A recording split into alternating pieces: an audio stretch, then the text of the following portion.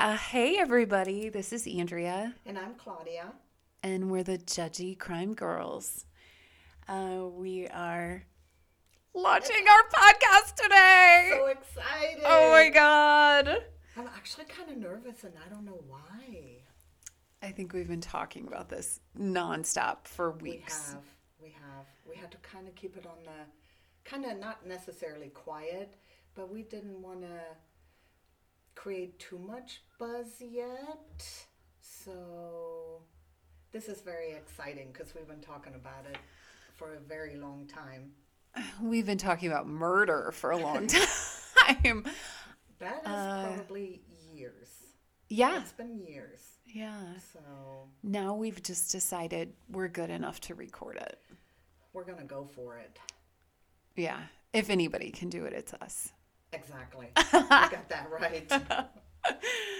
So, today I'm going to talk about Kitty Genovese and jump into it. Should we jump into it? We can jump right into it. I'm actually really excited because I don't know a whole lot about it. I know a little bit because you've talked about it before, and I don't know if I can mention your tattoo that you kind of got because of it. Yeah. So I don't know too much about it. So I'm here just like everyone else, just here for the show. I'm very excited because I do not know much about it. Yeah, when I first learned about Kitty Genovese, I was captivated by her story. And I totally have a kitty behind my right ear. I'll post a picture of it Yeah. on our Facebook page. Oh my gosh. She is just amazing. But one of the things I love about this story is that everybody knows her name and not necessarily his. Mm-hmm. Her murder changed history and the way we handle crime today. And it's kind of cool that everybody knows Kitty Genovese and not the guy that came after her. Yeah, because I don't even know his name. So, even if you don't know true crime, a lot of people do know this story because it's talked about in psychology classes, even today, and it's called the Genovese syndrome. Or, okay. yeah, Yeah, I've heard of it, but again, I don't know much about the case. okay. So I'm so excited.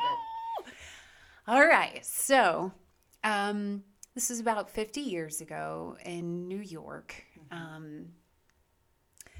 I cannot wait to tell you. Okay. So, a little bit of background on Kitty. She graduated in 1953, and her mom had witnessed a murder and decided that their family needed to move to Connecticut. And at that time, Kitty was such a badass. She's like, no, I'm going to stay here. And she ended up moving in with her grandparents in Brooklyn. She didn't want to leave. And part of that reason was because she was trying to figure herself out, figure her life out. She ended up getting married in 1954. And she had just graduated high school, right? Yes. So she's at least 18. Yes. Okay. Yeah. She ended up getting married shortly thereafter in 1954. And that shit didn't work out. A few months of that and she was done. Well. She was like, no. I made a bad choice. Because as it turns out, she totally ends up being a lesbian. And in that time, it was not... It was frowned upon. Yeah. Yes. So they were in the closet. Even Kitty's family did not know that she was. So she moved to Brooklyn. And she was such a badass rebel. She got arrested for bookmaking in her bar. She worked in a sports bar. And above the sports bar, she was like taking horse bets. Basically, she was kind of running a side gig. Totally illegal. She was like, I'm going to date women. I'm going to make some money on the side. Good for her. Yeah, so she did a little side hustle there. Anyway, they were like, yeah, you're fired. Kind of like so many others. Well, she had a side gig going, so. So do we. Right? It's we're not making any money. No. We're just here for the fun. We are. So anyway, she landed at a new bar and became the manager there because she wanted to run that shit. And she was just beautiful. She had these dark eyes. She was very Italian looking. She was 5 feet short. And I think you posted a picture of her on our Facebook page today, didn't you? Yeah, I did. So you guys can go to our Facebook page if you want to check it out at Judgy Crime Girls. Yeah. And check out the picture. Good point. But she was a very likable person. Her girlfriend described her as very kind of outgoing. So, on to the murder. The night that she was murdered, she worked that night. And she left the bar at 2:30 in the morning. And it was a good half-hour commute home. And she was driving in her little red Fiat. And this monster spotted her randomly, like at a red light. Oh. Yeah. And followed her back to her apartment. And where she lived with her girlfriend in Queens, Marianne Zelenko was her name. So she gets home, but where she has to park, it's 100 feet away from her apartment door. And you would think that's not very far, but if you have to walk that in the middle of the night and in Queens, which, I don't know much about Queens. I don't know if it's like the best neighborhood. It's probably not the worst. I don't know, but I don't know. If I had to walk even nowadays 100 feet in the dark at 3 o'clock in the morning. Yeah, anywhere. That's kind of far. Check apartment reviews before you just lease somewhere. Exactly. My goodness. Carry that mace. So she began walking to the door, and Mosley, she knew he was coming. She had the sense somebody was around because she started running from him, and he came at her with like a hunting knife. And finally, he overtook her toward the front of the building. So that kind of sounds to me like he was planning something one way or another. Why else would anybody have a hunting knife in the car? Yeah. Let's talk about that night. Let's dive into him. Okay. He was a piece of shit. Let me tell you about him. I'm sure he was. Well, he was so strange to police because he was married. And he had 3 children. What a douchebag. Yeah, he had no criminal record, so it was just very odd. He wasn't like a prime suspect in any way. But he was a psychopathic serial killer and necrophiliac. Oh. Yeah, he was a treat.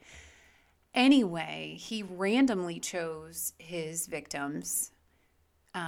He left his wife sleeping in bed, Elizabeth Grant, and just kind of went out for a stroll. So back to that evening, he overtakes her, and she's like struggling, and she's yelling, "Oh my God, he stabbed me!" And she's freaking out. and she's yelling.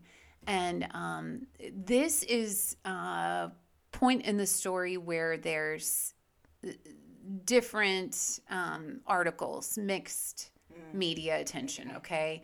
So the original New York Times article stated that 38 people had heard and or seen the attack, and no one did anything. No one called the police. Well, this was back in the day when you had to like dial 0 and it would go to like your local operator. Yes. Connect me to the police. Hello, police. Hello.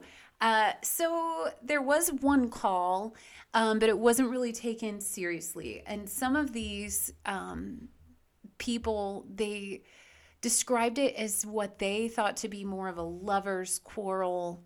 They didn't understand. Some of them didn't understand that she was being necessarily stabbed. There was one neighbor who yelled out, "Hey, get away from that girl." And that was when Winston Moseley fled the scene at that point, when he noticed that someone saw what he was doing. So he left her there. He left. He took off. But what no one knew was that he had already stabbed her twice in the back, and he had punctured a lung. So she was no longer able at this point to scream for help. So wounded, she's kind of staggering away. And she just she's kind of like left alone to die at this point, but nobody knows. So she goes around the corner and she's just trying to make her way into the building, make her way to safety. Close to home and yet so far. Yes. Yes. And I can only imagine what that walk must have been like. Yeah. Like how many steps that would have taken her and how she You struggled. can't really breathe. You can't take a deep breath. No, because I believe that she ended up dying of asphyxiation from her own blood. But there was so much blood because what had happened at that point, so she finds a rear door to the building. And I've seen pictures of it. They describe it as like a vestibule. So it's like it's like a staircase, kind of enclosed. And at the top of the stairs, there is a door that you see in this picture. Okay, so somebody lives right there, smack dab at the top of the stairs. He overhears and sees everything that's going on. He opens the door and he shuts the door. He calls his girlfriend and says, "What should I do?" She says, "Don't get involved." Oh, no. Yes. So she's 10 minutes later, she's still laying there, right? During this time, Winston is searching for her, but she doesn't know this yet. So he's combing the parking lot. He has left. He has now gotten a wide-brimmed hat to hide his face. He's looking around the train station. And the most horrific part of this story is that he comes back to finish this job. She thinks that she's okay. Thank God I'm here. Gone. Yeah.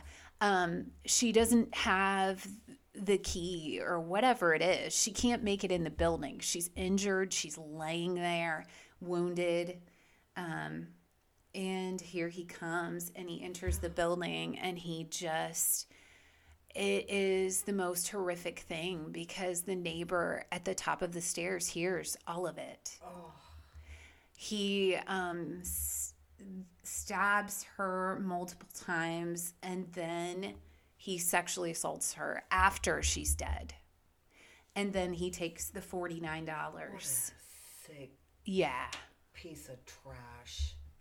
Yeah. Yeah. And I can't even with the guy at the That top hurt of the everything. stairs. No. So eventually he does, I believe he crawls out his window to go find somewhere to call someone. Okay. Oh, so, Yeah, because he's like freaked out. Sure. And her friend and neighbor, Sophie Farah, she risked her life not knowing Winston was gone or that the area was safe. Came to Kitty's side and like basically held her while she bled out. She waited there for an ambulance to arrive, and she's loaded into the ambulance at 4:15, but never made it to the hospital alive. So a lot of the residents in the apartment building were Holocaust survivors. So they were kind of like trained in their lifestyle to just not get involved and be quiet. Right. Definitely be quiet. Or it might be you. Yeah. Oh, that is so sad. It is so sad. It's terrible. And the police, when they were doing their initial investigations, of course, one of their prime suspects was her girlfriend. And they were questioning her for about 6 hours about their sex life and their lifestyle and things of that nature. And I'm sure back in the day, they probably made it sound like it's like a dirty thing. It's like a bad thing. You're probably, I don't know. Awful. Yeah. And I guess it's common, it's always like the husband that did it or the wife that did it. But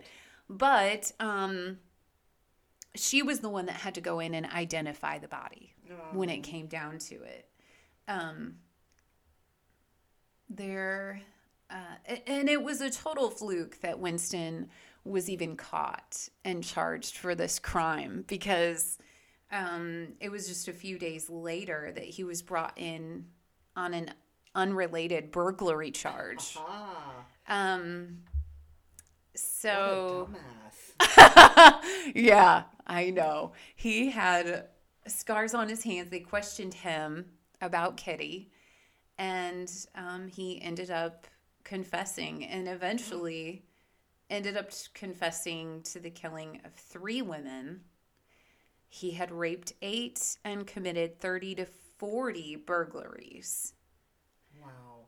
All that his time. life? Yes. In bed sleeping. Right.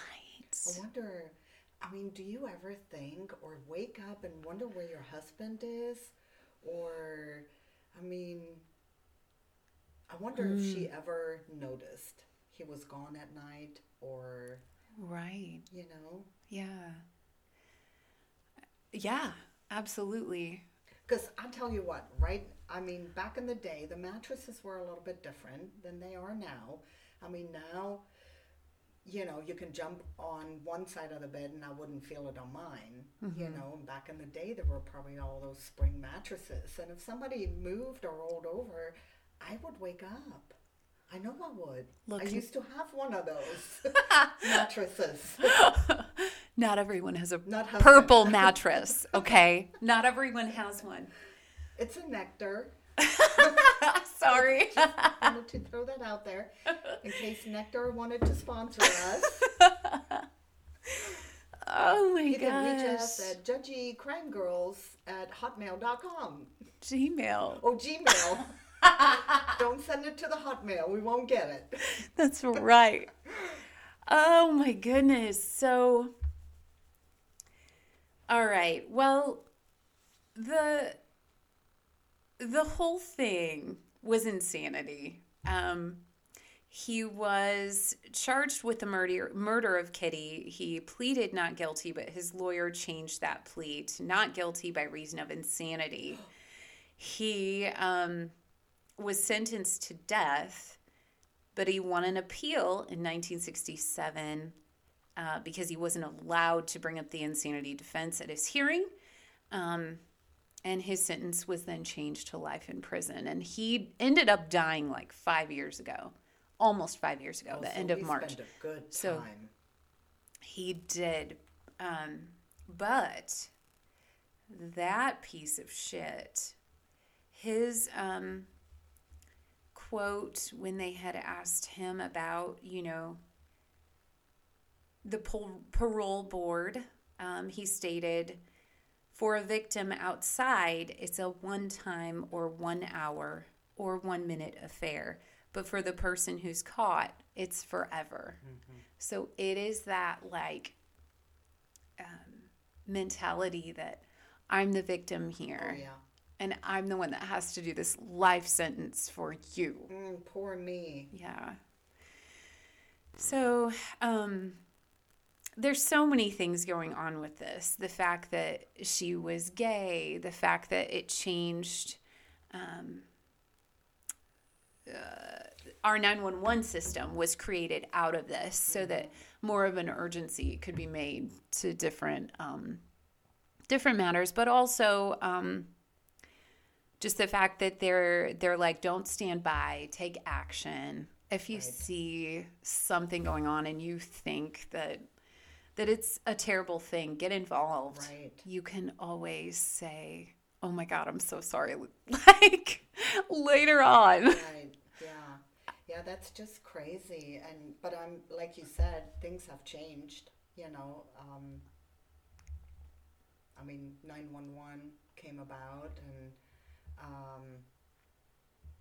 I do wonder though. You said it's used in psychology classes. Do you know how they use it, or for what reason, or? Well, they use it for counselor education. Okay. And they use it in social psychology. So the idea here is that the more people that witness something traumatic, the less likely it is that someone is likely to come forward and actually help, which is crazy. Yeah. It's crazy to me. But there's so much information on it. But I think it kind of rang out to New York, what an uncaring public you are. Yeah. Look what you let happen. And it was just alarming. There was, like I said, some controversy on whether that original article was completely true. The full 37 or 38 people, the number changed after the headline had rolled out. But yeah, I just love her story because I think it's helped so many people even today. Not that it's necessarily a legacy, but it has, I'm sure it has saved lives. So yeah, for sure. Yeah. Yeah, for sure. And he kind of obviously couldn't handle the pressure. I mean, it's like police ask him, "How'd you get those cuts?" "I killed 3 other women." I mean, he obviously confessed fairly soon after he was brought in, I'm guessing. Yeah. It's not like they had him in custody for days on end. Yeah. And, it's like, you little piece of shit. Well, if I had you want to go out, but you can't take it. No. You can tell he was under a lot of stress because look at those eyebrows. I mean, he probably plucked those until there was almost nothing left. I mean, it's what the 90s were like. It's what we do. Yeah. The old 90s. I'm so glad I didn't really plug my eyebrows in the 90s because I probably wouldn't have any left. Mine are almost what I have today. I have way too much, but no, they're beautiful. Thank you. I learned how to tweeze myself. I mean, not tweeze. Tweeze. Twerk. What? No. What do I get done? I'm gonna get them threaded. I taught myself how to thread my own eyebrows. That's what I did. I watched YouTube videos. You? What? Oh my God. Super easy, actually. That's amazing. But when you wear glasses and you can't see very well without them, it's kind of a problem. So they're not always straight, but, they're sisters, not twins. Or distant cousins in my case. It's where you always look interested. You always have one that's like, oh. I know, it's Gucci and Walmart over here. That's what I got going on. We need to show our husbands this YouTube tutorial on how to do our eyebrows for us. Well, yours is a little multi-talented, a jack of all trades. Yours, so maybe he can do both of ours. Yours can clean up the landscaping around. So I think you can do that. Yeah, for sure.